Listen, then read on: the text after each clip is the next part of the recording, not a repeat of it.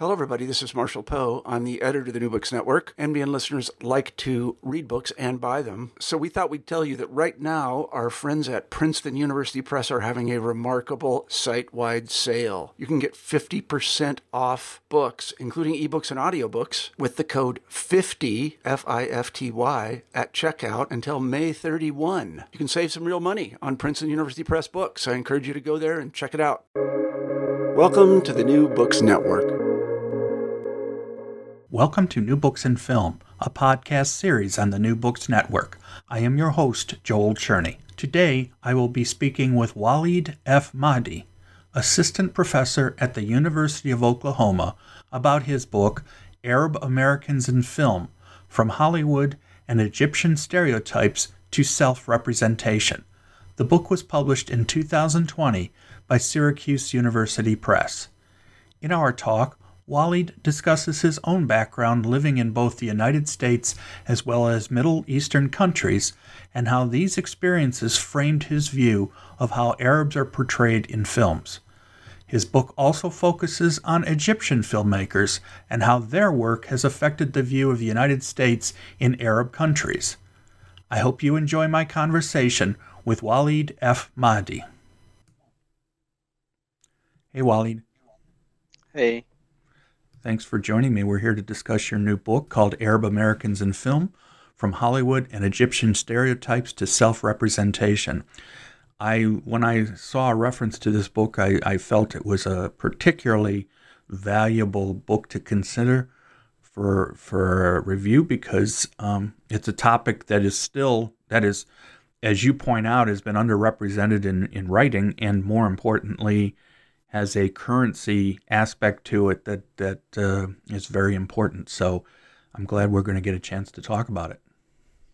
Yeah, thank you so much, Joel. I really appreciate offering me the opportunity to talk about my book, and thank you for your interest. So you teach at the University of Oklahoma. What is your basic specialization?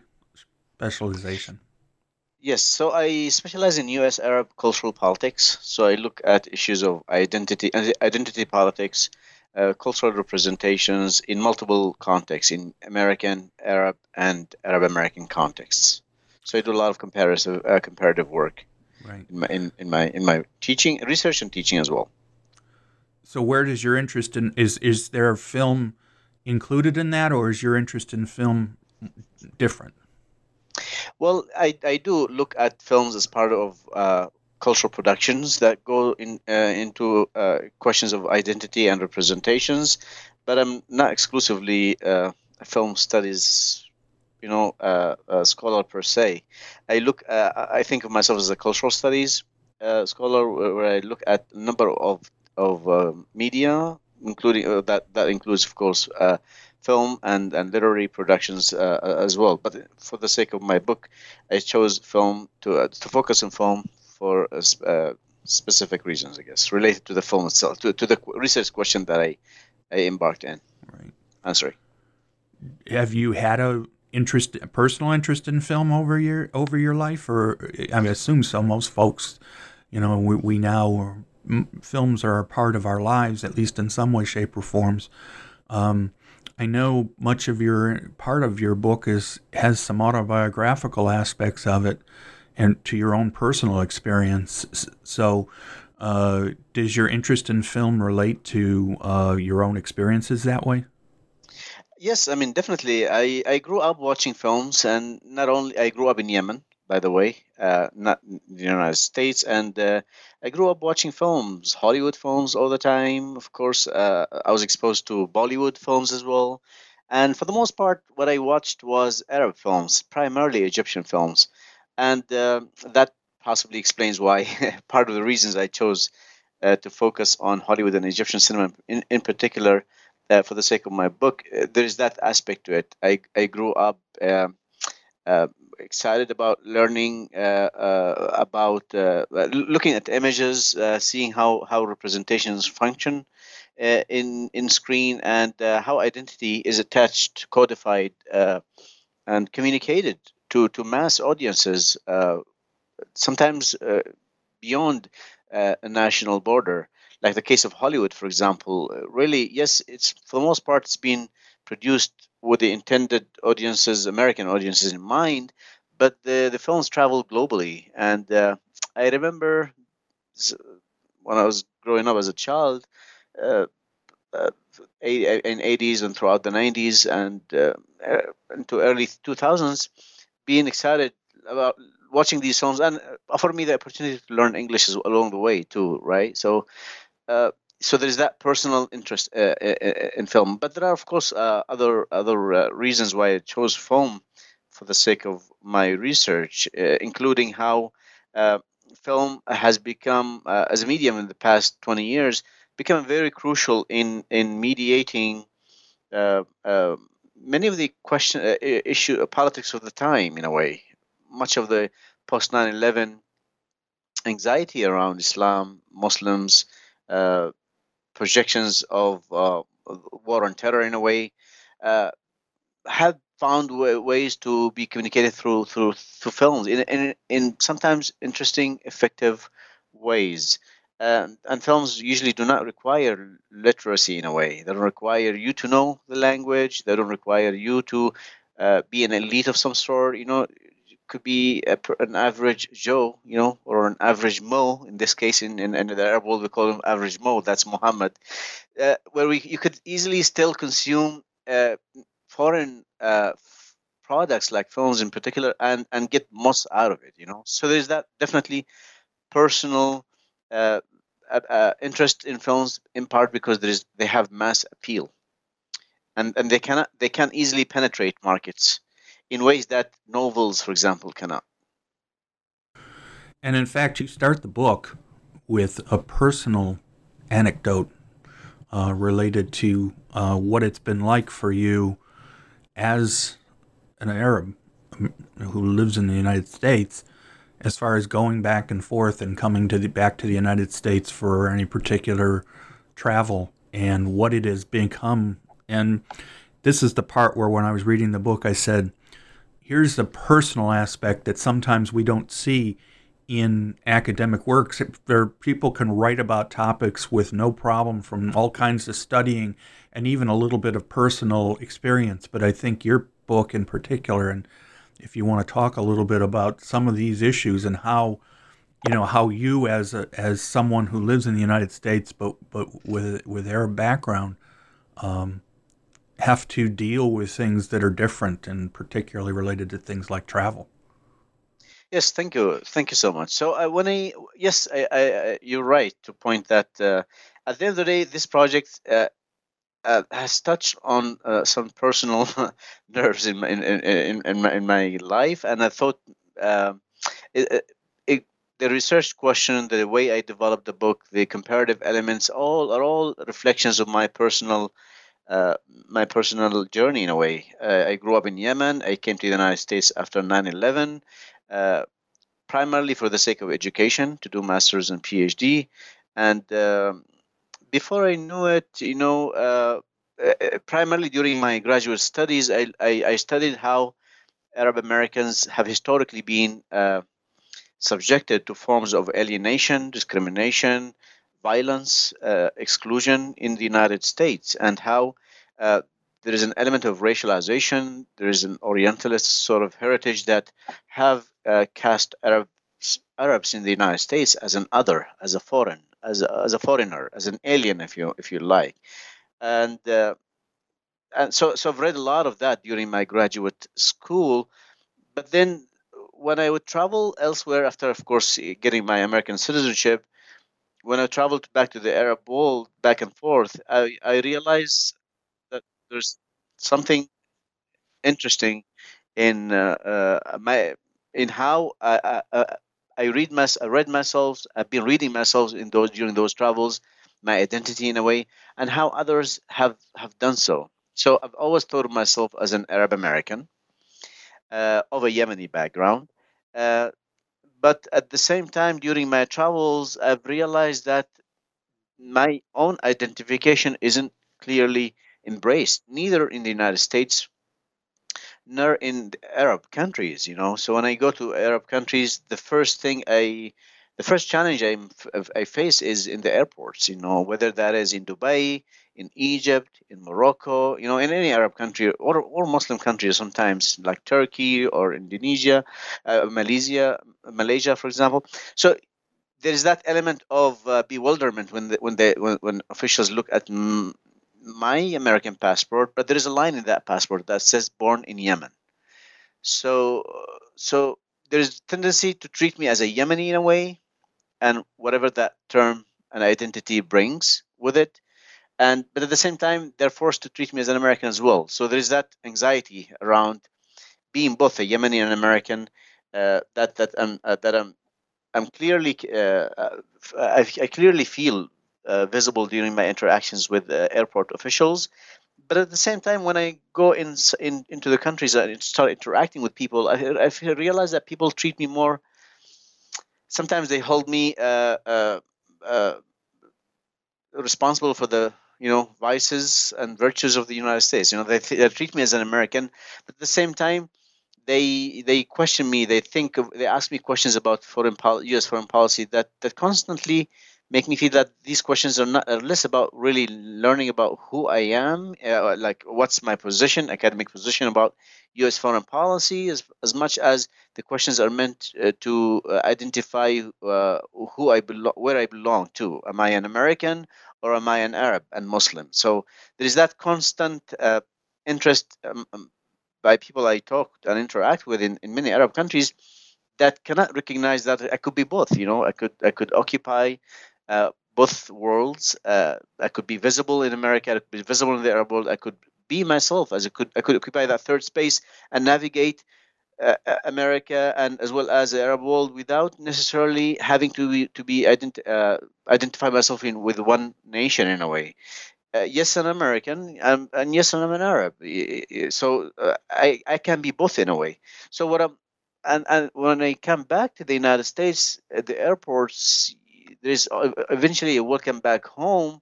But before the welcome back home, there is, could we step aside and let's have more conversation? There is like that arbitrary sort of questioning that I'm forced to undergo, and again, part of that is the very line in my passport that says that I was born in Yemen in a way. So I'm constantly reminded that I'm not fully American in the United States, and I'm constantly reminded that I'm not fully Arab or fully American when I go to the Arab world. And that's that kind of identity sort of anxiety, like nationalist articulations of anxiety around my own identity, that pushed me to ask and consider and theorize through this book that Arab Americanness, yes, as I studied, has been a product of decades of U.S. nationalist exclusionary narratives, but at the same time, can we push that a little bit further and think of it in transnational way? And what I've realized, at least in my book, and I theorized it, is that Arab Americanness, in a way, really is a byproduct of polarizations that exist in the United States and the Arab world.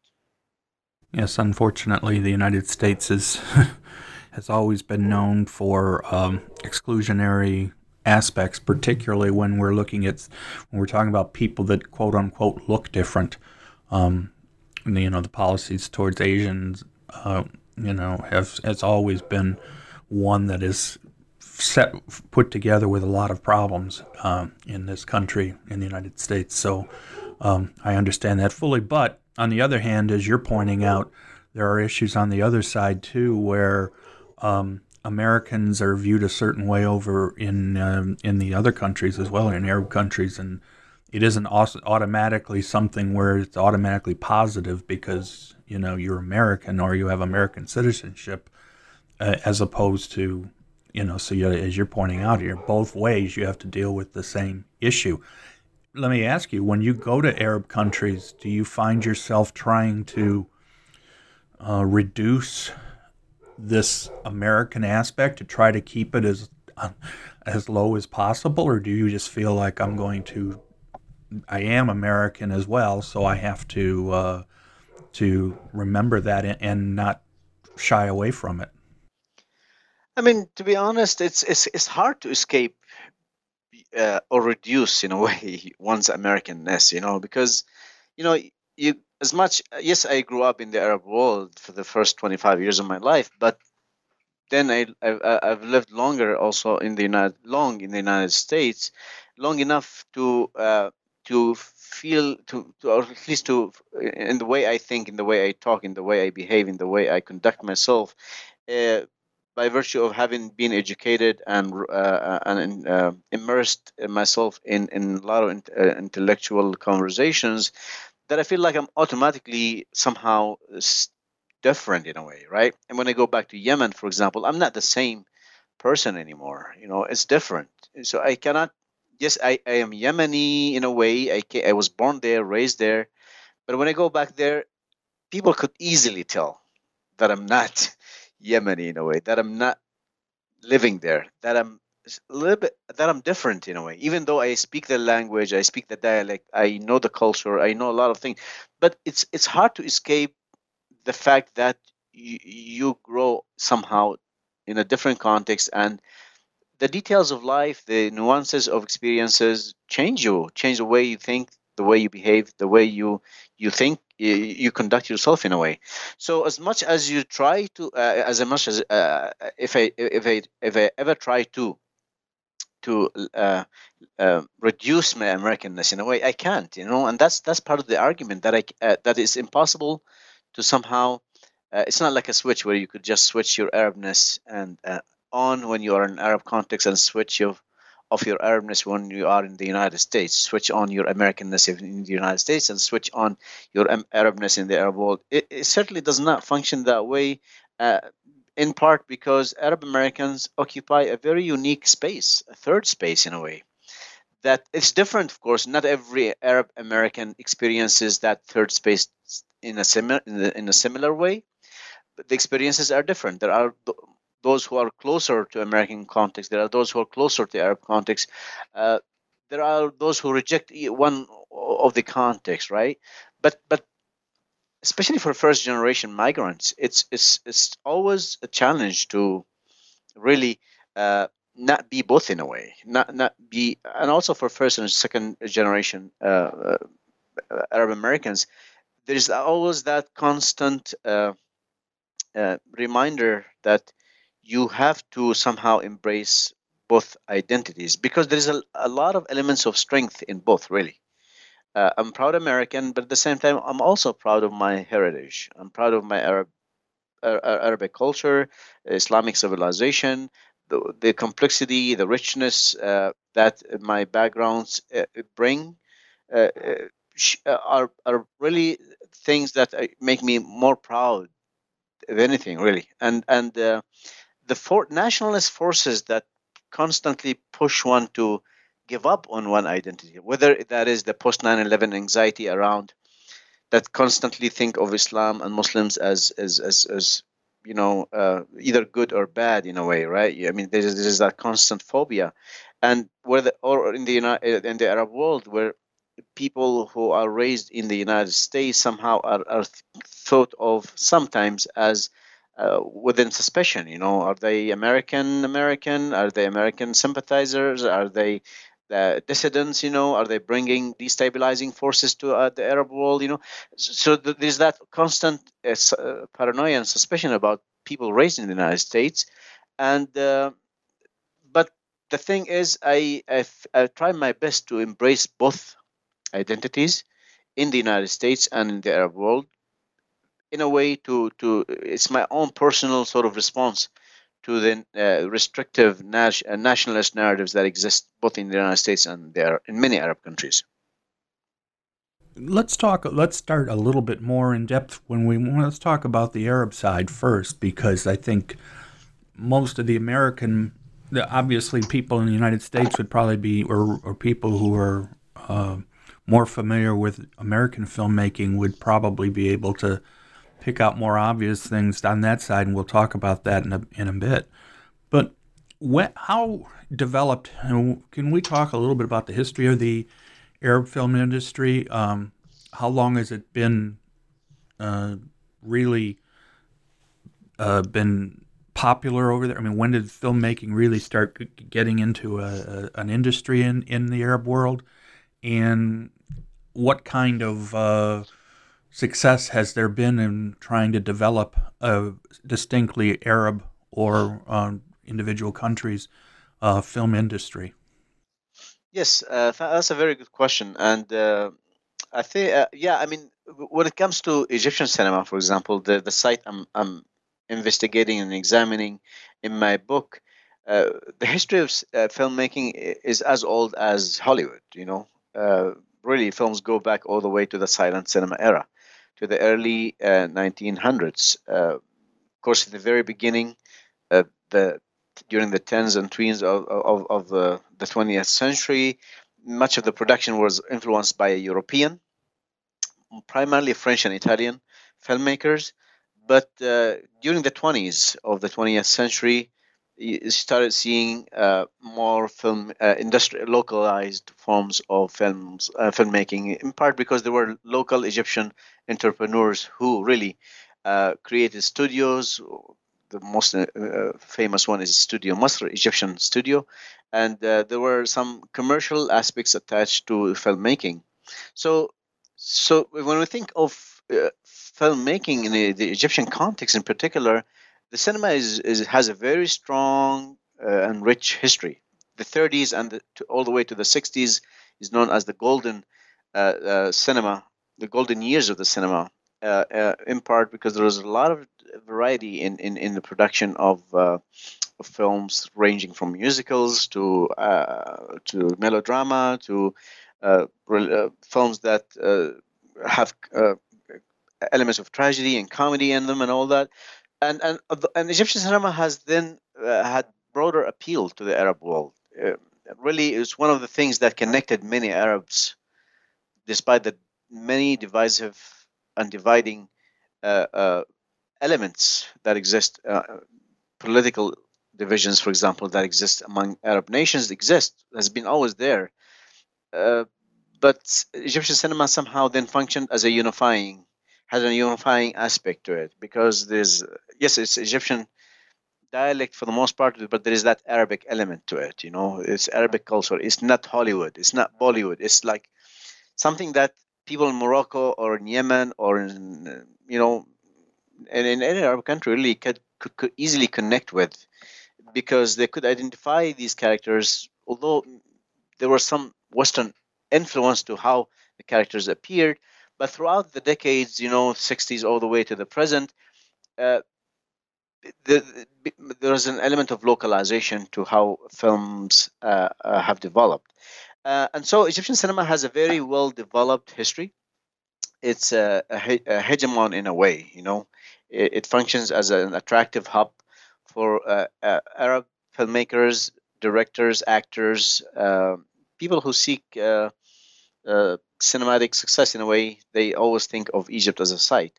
But at the same time, there are some relatively stable cinemas, not similar to Egypt in a way, but still visible, like Algerian cinema. There's filmmaking in Morocco. There's filmmaking in Lebanon. Really, it wasn't until recently that you start seeing filmmakers from Yemen, from Saudi Arabia, from Kuwait, from United Arab Emirates emerging in a way.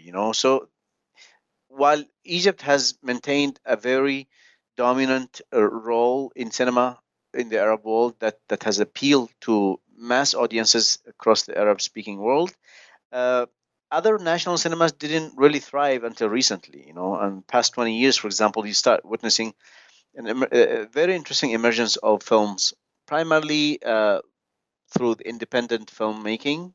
Most of the filmmakers are independent filmmakers. Some of them seek support from European funders. Some of them produce films for the sake of selling them in European markets. But at the same time, there's also some national investment in filming, which is exciting, And Arab film festivals, for example, are thriving everywhere, including in the United States, where you see possible the emergence and screening of many wonderful filmic accounts of of Arab narratives, local narratives about identity, about culture, about the understandings of reality in a way, and so uh, there is that very interesting dynamics where you see Egypt still dominates in a way, but there are emerging and contributions from various national contexts.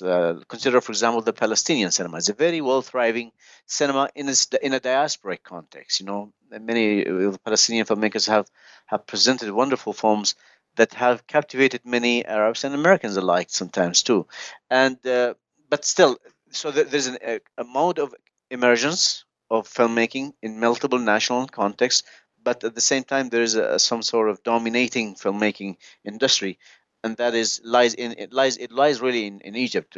That's why Egypt is called the Hollywood of the East. You know, the Hollywood of the Nile. Sometimes it's been called as well. Of course, it's a little different, though, in the sense that it's a different country, as opposed to the United States, where you could have Hollywood, but it's still part of the United States, and therefore it's less likely to have as many differences as you might find in review. I mean, we have a tendency, and that's, you know, I say we as Americans, we tend to view other countries as a group rather than individualism, which, because if we don't know much about it, we tend to think of it that way. And as you're pointing out, there are differences. And so when we review Arab cinema, understanding that there are going to be differences from one country or one region to another, it's definitely much more involved than here, where filmmaking in Hollywood is not that. It's not going to be completely different from filmmaking that might be done in New York or other parts of the country. As opposed, the two don't translate to being the same thing. Yes, and part of that is that many Arab countries are in a post-colonial phase, really. You know, because many of these Arab countries were liberated during the 50s, the 60s from European colonial control, direct control at least, and so how post-colonial, how these societies emerged since then has interestingly been heading in multiple directions that complicated reality on the ground. That of course, when you compare it to the United States, seems so different, right? Because the United States has that coherent element to it. There is a national narrative. There is a national understandings of Americanness. You know, sometimes that very defined through racial terms. But in the Arab world, it's complicated. Part of it is because geopolitics are complicated in the ground. There are at least 22 Arab countries. These countries at some point shared an Arab nationalist narrative that didn't work out because they couldn't unify politically into one country like the United States of Arabia, for example. You know, that never worked, and so because that geopolitical awareness didn't work, and also the other narrative of Islamic, let's unify in the name of Islam, also didn't work. So because these two master narratives of unification around Arab identity or Islamic identity never worked, in part because those who inherited these countries were military dictatorships, and they were very much invested in maintaining their own politics, and state nationalism in the Western sense really made sense to these regimes, and there has been a very strong investment in maintaining one's difference within that Arab and Islamic context, right? So Egyptians are, yes, they're Arab, many of them. Yes, majority of them are Muslim, but they should identify themselves as Egyptian. And so the same then with Lebanese, and the same with Jordanians, and the same with Algerians. So there's a common denominator of Arabness and Islam. These are very common denominators. And when someone has to produce a film, sometimes they may inject into these films these awarenesses, the Arabness, awarenesses of Islam and religion and all that. But at the same time, there is a very nationalist, state nationalist, like in the case of Egyptian, there's a very Egyptian narrative of how you see things, that appears so differently than the way it's developed by if films are produced in Moroccan context or the Palestinian context or the Yemeni or the Emirati or the Saudi context. So there is that very strong particularity to it that definitely appears way different than the way it does with Hollywood. It's like the difference between the colonial and the post-colonial. If you were to compare both of these cinemas in a way, Hollywood, whether you agree with me or not, it's a colonial sort of filmmaking hub in a way, because it not only because it's part of the United States, which is a power, has been a powerful power in the globe, and sometimes power that has implications of use of power elsewhere in the Middle East or many Muslim countries and Latin America and all that, but also because Hollywood itself functions as an empire. The way they're producing films, the way they market the films, the way Hollywood appeals to others. When you see now when you see emergence of Bollywood, Nollywood, Egypt called Hollywood Nollywood, that is Nigeria. Filmmaking in Nigeria, they call him Nollywood. And in Egyptian cinema, you see the national third world cinemas are being labeled in relevance to Hollywood. So Egypt then is the Hollywood of the Nile or of the East. Morocco is the Hollywood of Africa. So every one of those countries somehow is defined in relation to Hollywood. So there is that sort of colonial aspect to Hollywood itself as an industry. But these countries, these national industries in general, in the Arab world or elsewhere, function then in ways that reflect the post-colonial modes of their societies. Hey, it's Kaylee Cuoco for Priceline. Ready to go to your happy place for a happy price? Well, why didn't you say so? Just download the Priceline app right now and save up to 60% on hotels. So whether it's Cousin Kevin's Kazoo Concert in Kansas City, go Kevin, or Becky's Bachelorette Bash in Bermuda, you never have to miss a trip ever again. So download the Priceline app today. Your savings are waiting. Go to your happy place for a happy price. Go to your happy price, Priceline. And I'm sure there's no coincidence about the fact that Hollywood as a location and an industry grew at the same time that the United States was becoming a more global power prior to the prior to World War I and a little bit before then. But the United States tended to be very, insular. And yet over time, and this is when Hollywood begins to build, the industry is building at the same time that the rest of the country is deciding to experience the world and have the world experience them. True. Yes, and at some points when you look at Hollywood, there have been moments of intersectionalities where there was at some point, and there is still direct support from government. From the Pentagon, for example, there's a very well organized structure around Pentagon support for Hollywood. There is that very direct investment in Hollywood, but at the same time, there is that indirect sort of manifestations of power that by virtue of Hollywood producing films that circulate the globe and educate everybody else beyond the United States about America's views and how these views are supposed to then become universal in a way. And it speaks of a power that could not easily be replicated by other national industries, like especially the Egyptian cinema. And that's why really in my book, I don't equate Egypt. Yes, I compare between Hollywood and Egypt, but I remind my readers that these are not the same. The power dynamics are different, If I say Hollywood alienate and Egyptian cinema alienate, they both alienate, but at the same time, that alienation process is different, because the power dynamics are different and what's at stake is different. And how communities like Arab Americans being implicated in that is different, right?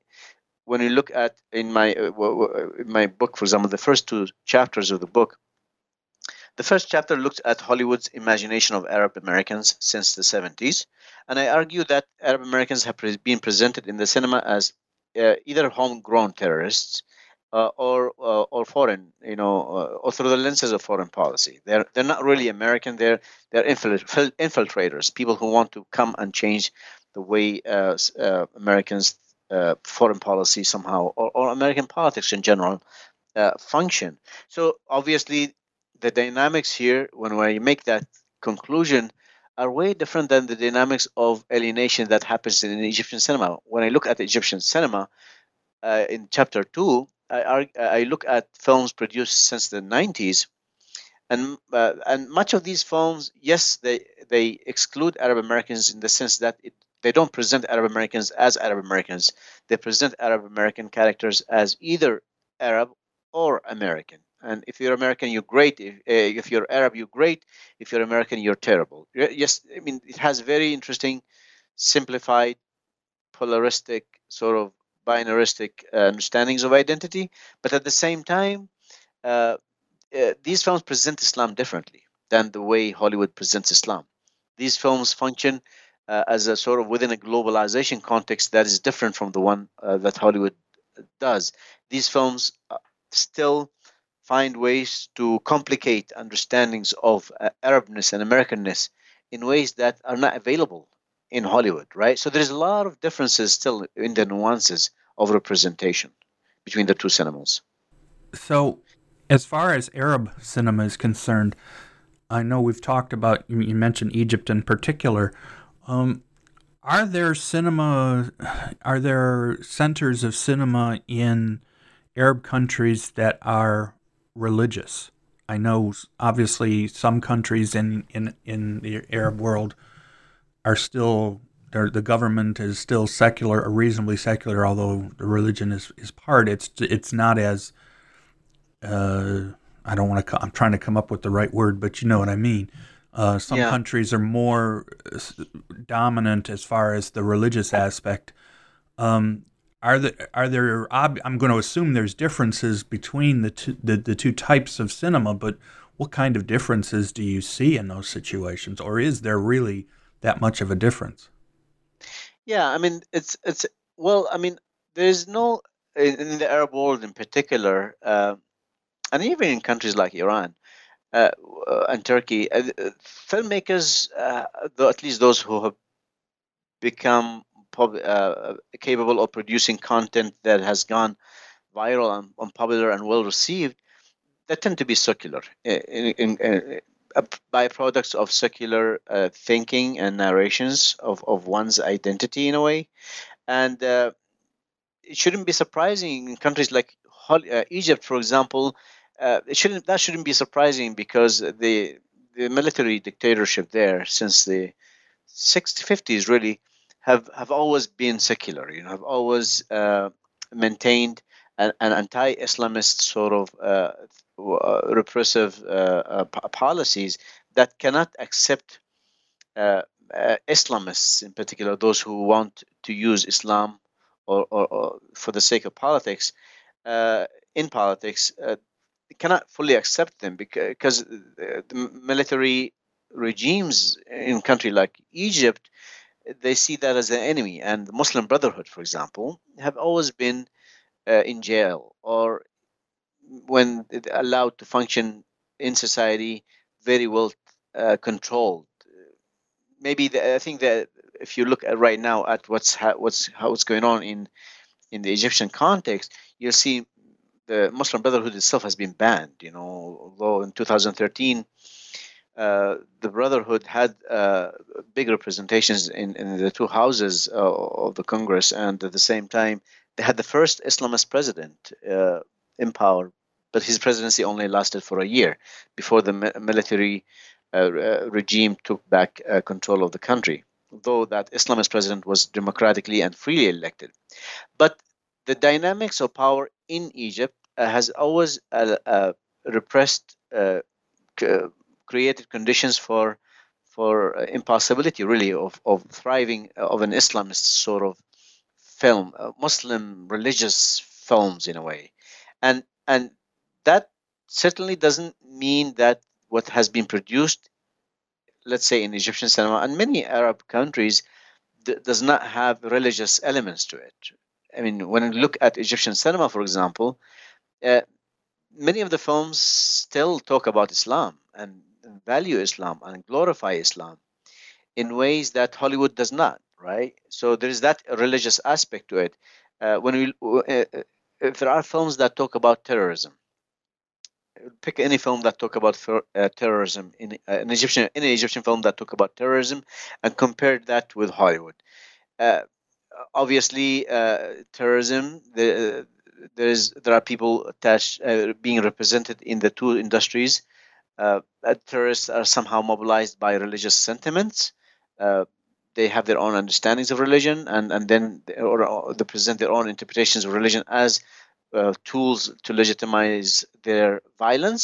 But the way Hollywood does it really never somehow recognize Islam as a legitimate religion, as a peaceful religion as well. As a religion that is available for all. It depends on the individuals how they take it in a way. If you're a religious person, if you're a violent person, you bring violence to it. If you're a peaceful person, you bring peace to it.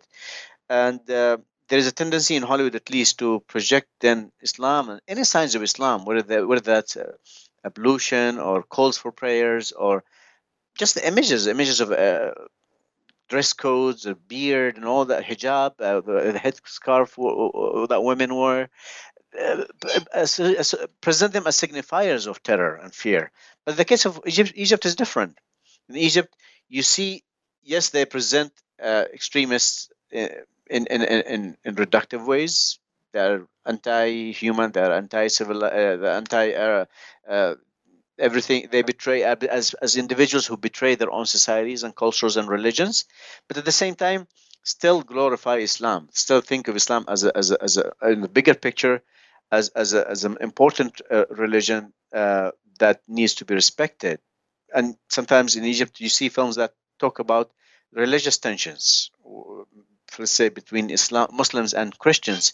But the bigger picture at the end of the day, there's that always constant value of the religions themselves as important parcels of the society, while at the same time demonize people who use Islam for political reasons.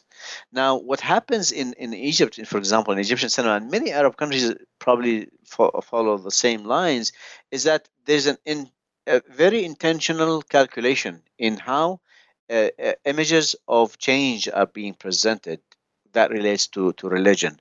So if positive images are attached to, for example, Islam itself as a religion, and if you want to fight terrorism, for example, then you're not presented as a religious person fighting terrorism, but you're presented either as a military person, as a police officer, as anti-religious sort of secular person. You're never presented as cinema does not present religious people necessarily as agents of change, and the reason it does so because there is an intentional sort of interest in dismissing any person with religious views, dismissing their ability to claim change, to claim to be agents of change, and that's why, because the industry has silenced the Muslim Brotherhood for a long time, then it shouldn't be surprising that there's a cultural norm, at least in Egypt,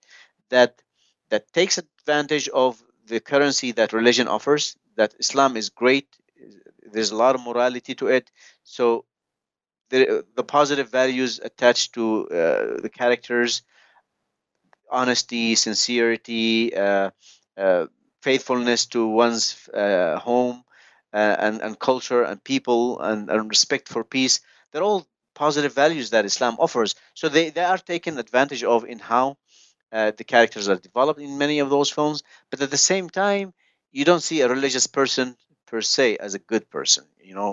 Religious persons tend to be presented as bad people in a way, because they are tied to politics, because they don't want Muslim Brotherhood's type of people to be viewed favorably.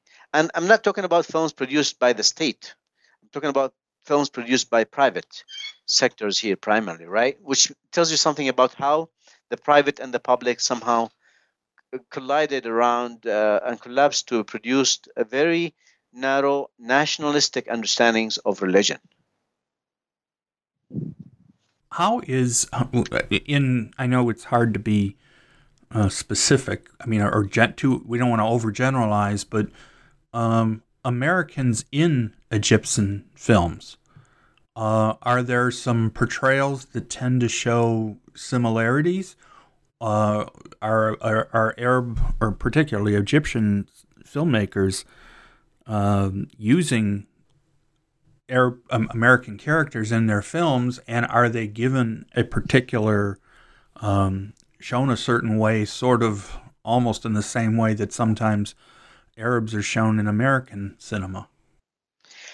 I mean, first, many of the characters that play American characters in many of the actors playing American characters in many of the Egyptian films are Egyptian characters to begin with. They don't like employ American actors to play American characters in those films. So you see many of the actors are Egyptian, and so that's a very important point.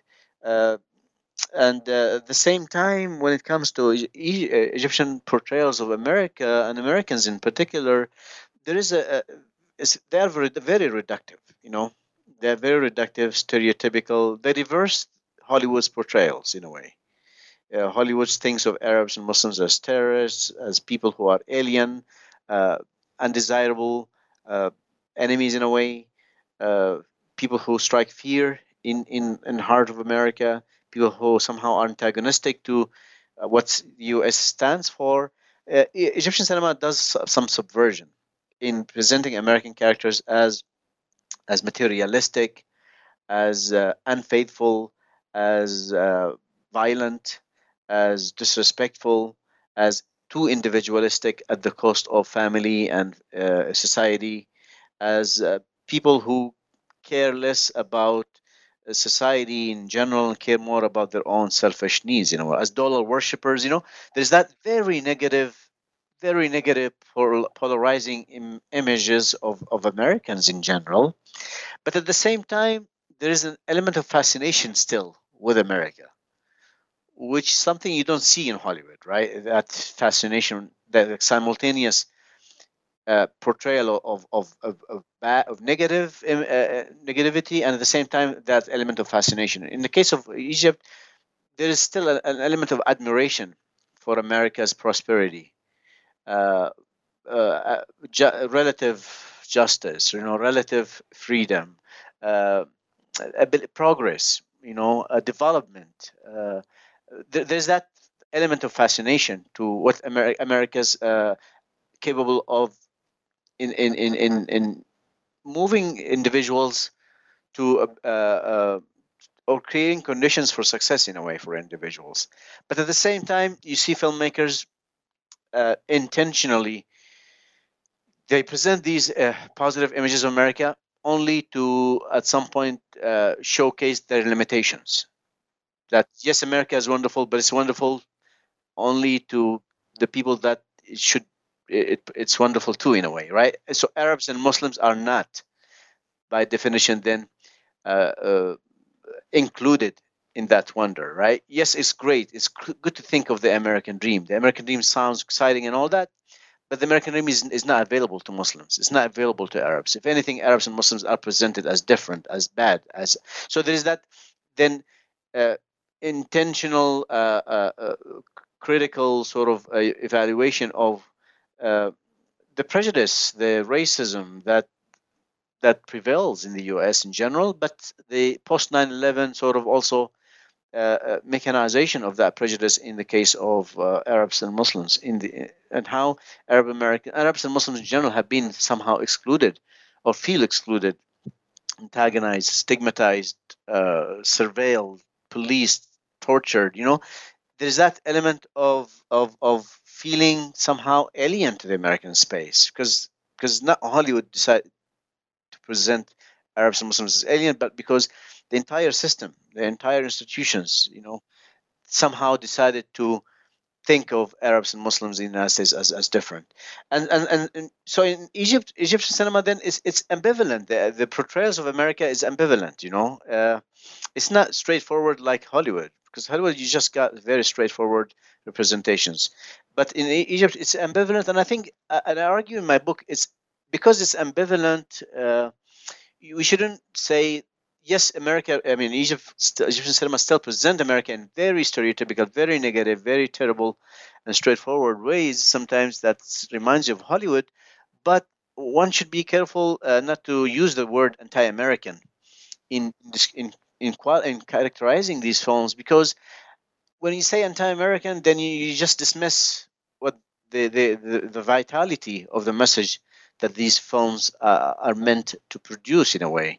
And you dismiss the nuances that these films bring about.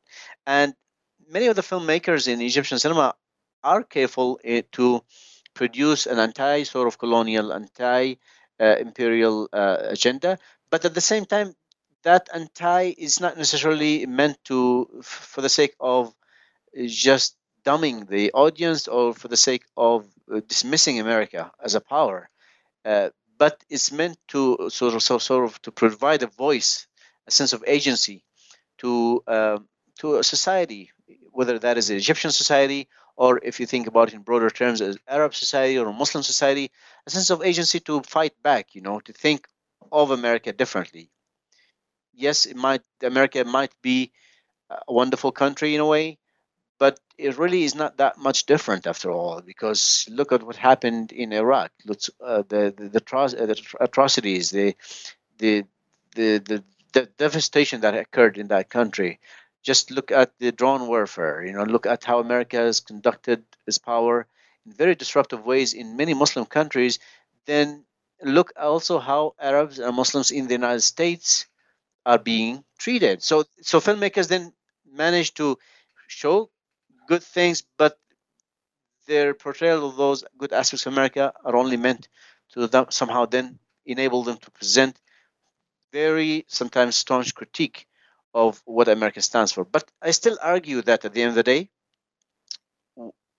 I don't adopt the term anti-American, but this doesn't change the fact that at the end of the day, what you see when you look at Egyptian films, there is still that very reductive understandings of identity. That doesn't really, especially when it comes to Arab Americans, that doesn't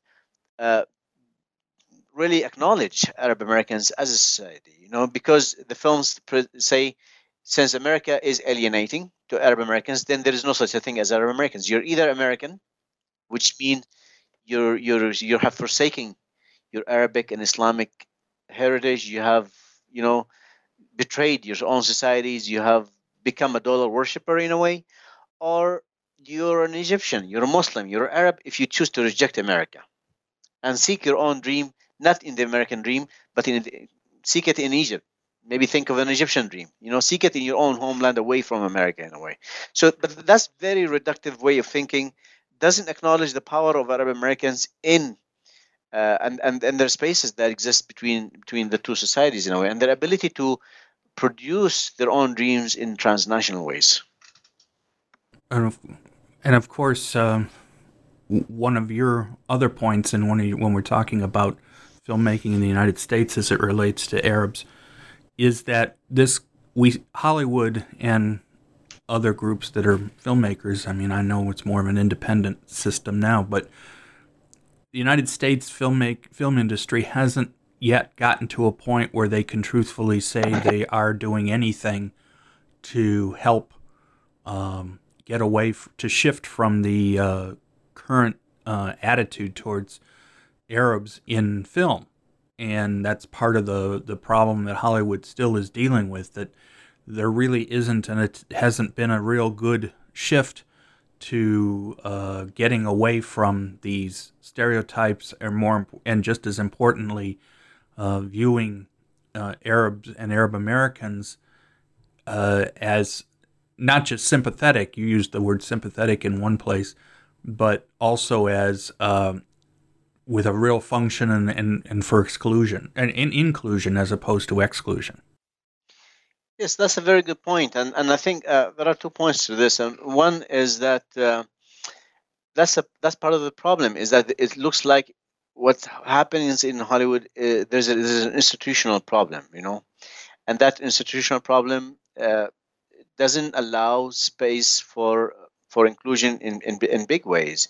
If you remember, just the Oscars, for example, until recently, until 2016, 2017, actors boycotted Oscar because they thought of it as a white sort of ceremony in a way. There is the absence of inclusion in recognition of the various talents that exist in Hollywood is just a sign of how problematic the issue has become in the industry. Of course, there have been active ways to change that culture of inclusion, of exclusion in the Oscars, but in the filmmaking themselves, there have been actually, moments and spaces for Arab filmmakers and Arab actors to make some changes, at least in relation to their own careers. So you have Arab American actors, for example, who have somehow been capable of playing roles that may not necessarily play their own ethnicity. Like if you look at Rami Malek, for example, who plays Bohemian Rhapsody, and exactly, and Mr. Robot and all that. And you look at Tony Shalhoub. These are Arab American actors who have made it, who have been capable of playing other characters. They're not stigmatized in playing their own terrorist sort of liminal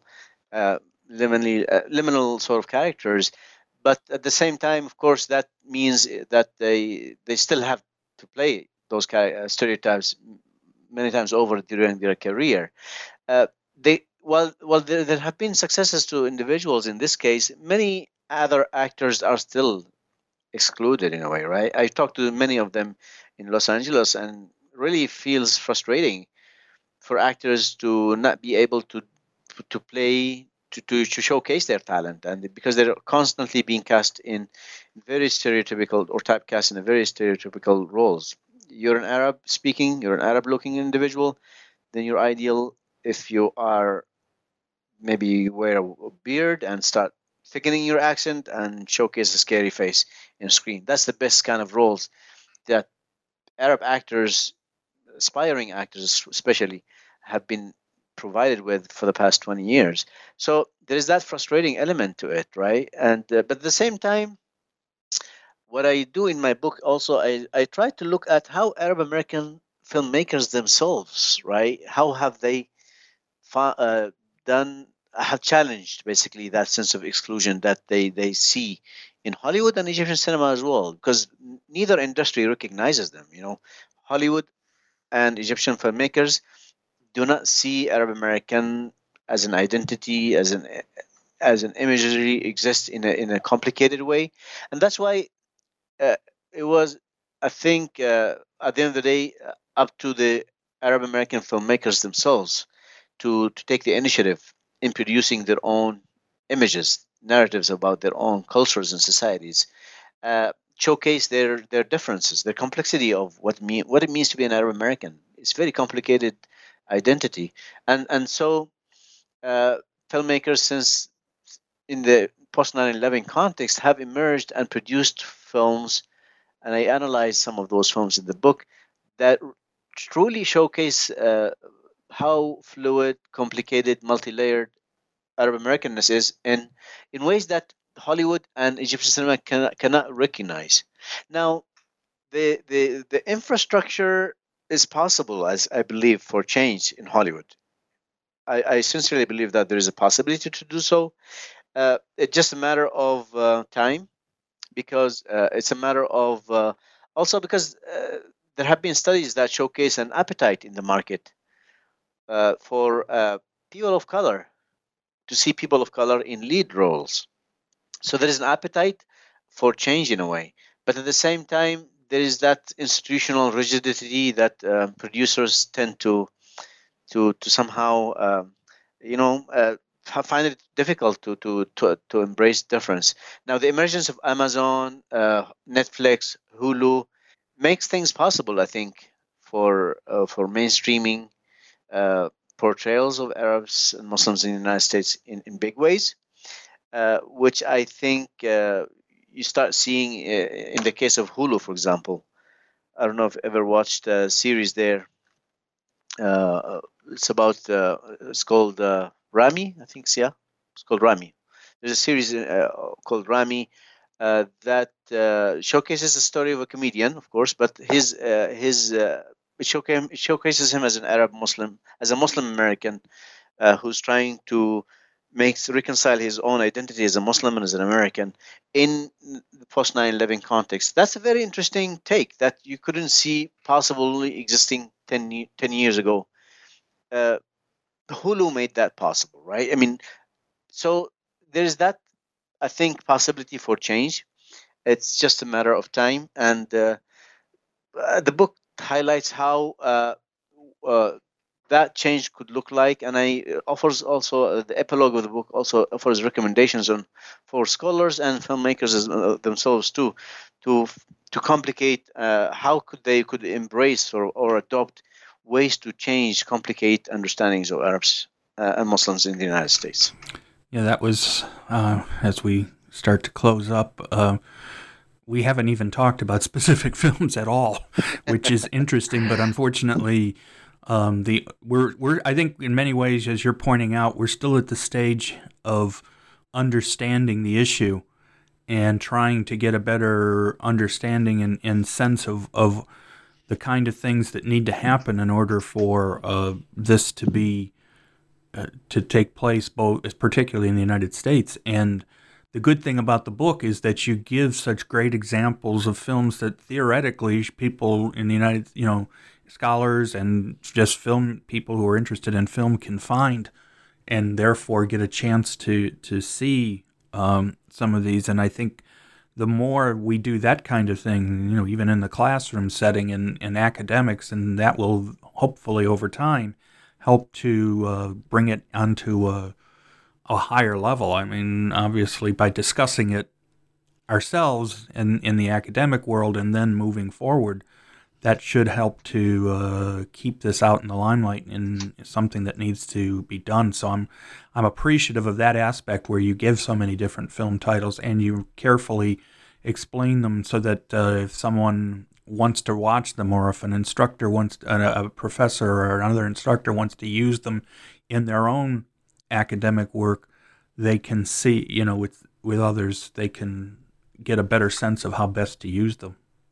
And I hope the filmography at the end of the book, because there is a list of films, the filmography basically, could prove helpful as well. Well, as I say, we've only touched the surface. We always say that about books, but in this particular case, there is so much in this book, and in the concept. Not just the book is a great example of what I would call foundational writing, where we have to try to get a better sense of the issue and the issues, yes. And that's what your book does. It gives us a chance to look at the issues so that we can continue to build on them, and maybe over time we can see more work that's more that's specific, because you had to build the foundation, and now hopefully it can be built on by you and on others.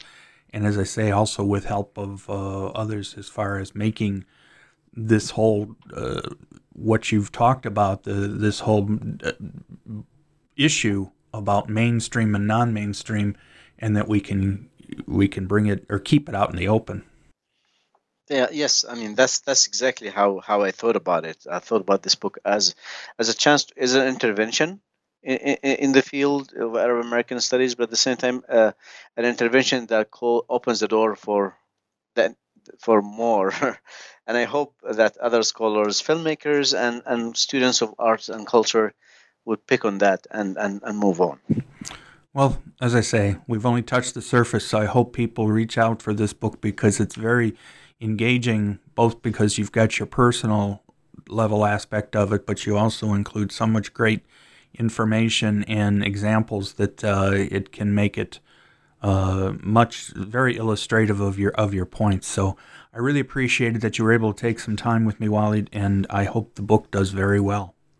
Thank you so much. I really appreciate your time and interest in my book. And thank you so much, Joel. I really appreciate your investment. Thank you. In reading the book. Thank you.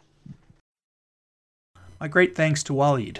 His book is an important view of a neglected segment of the world and its influence on filmmaking.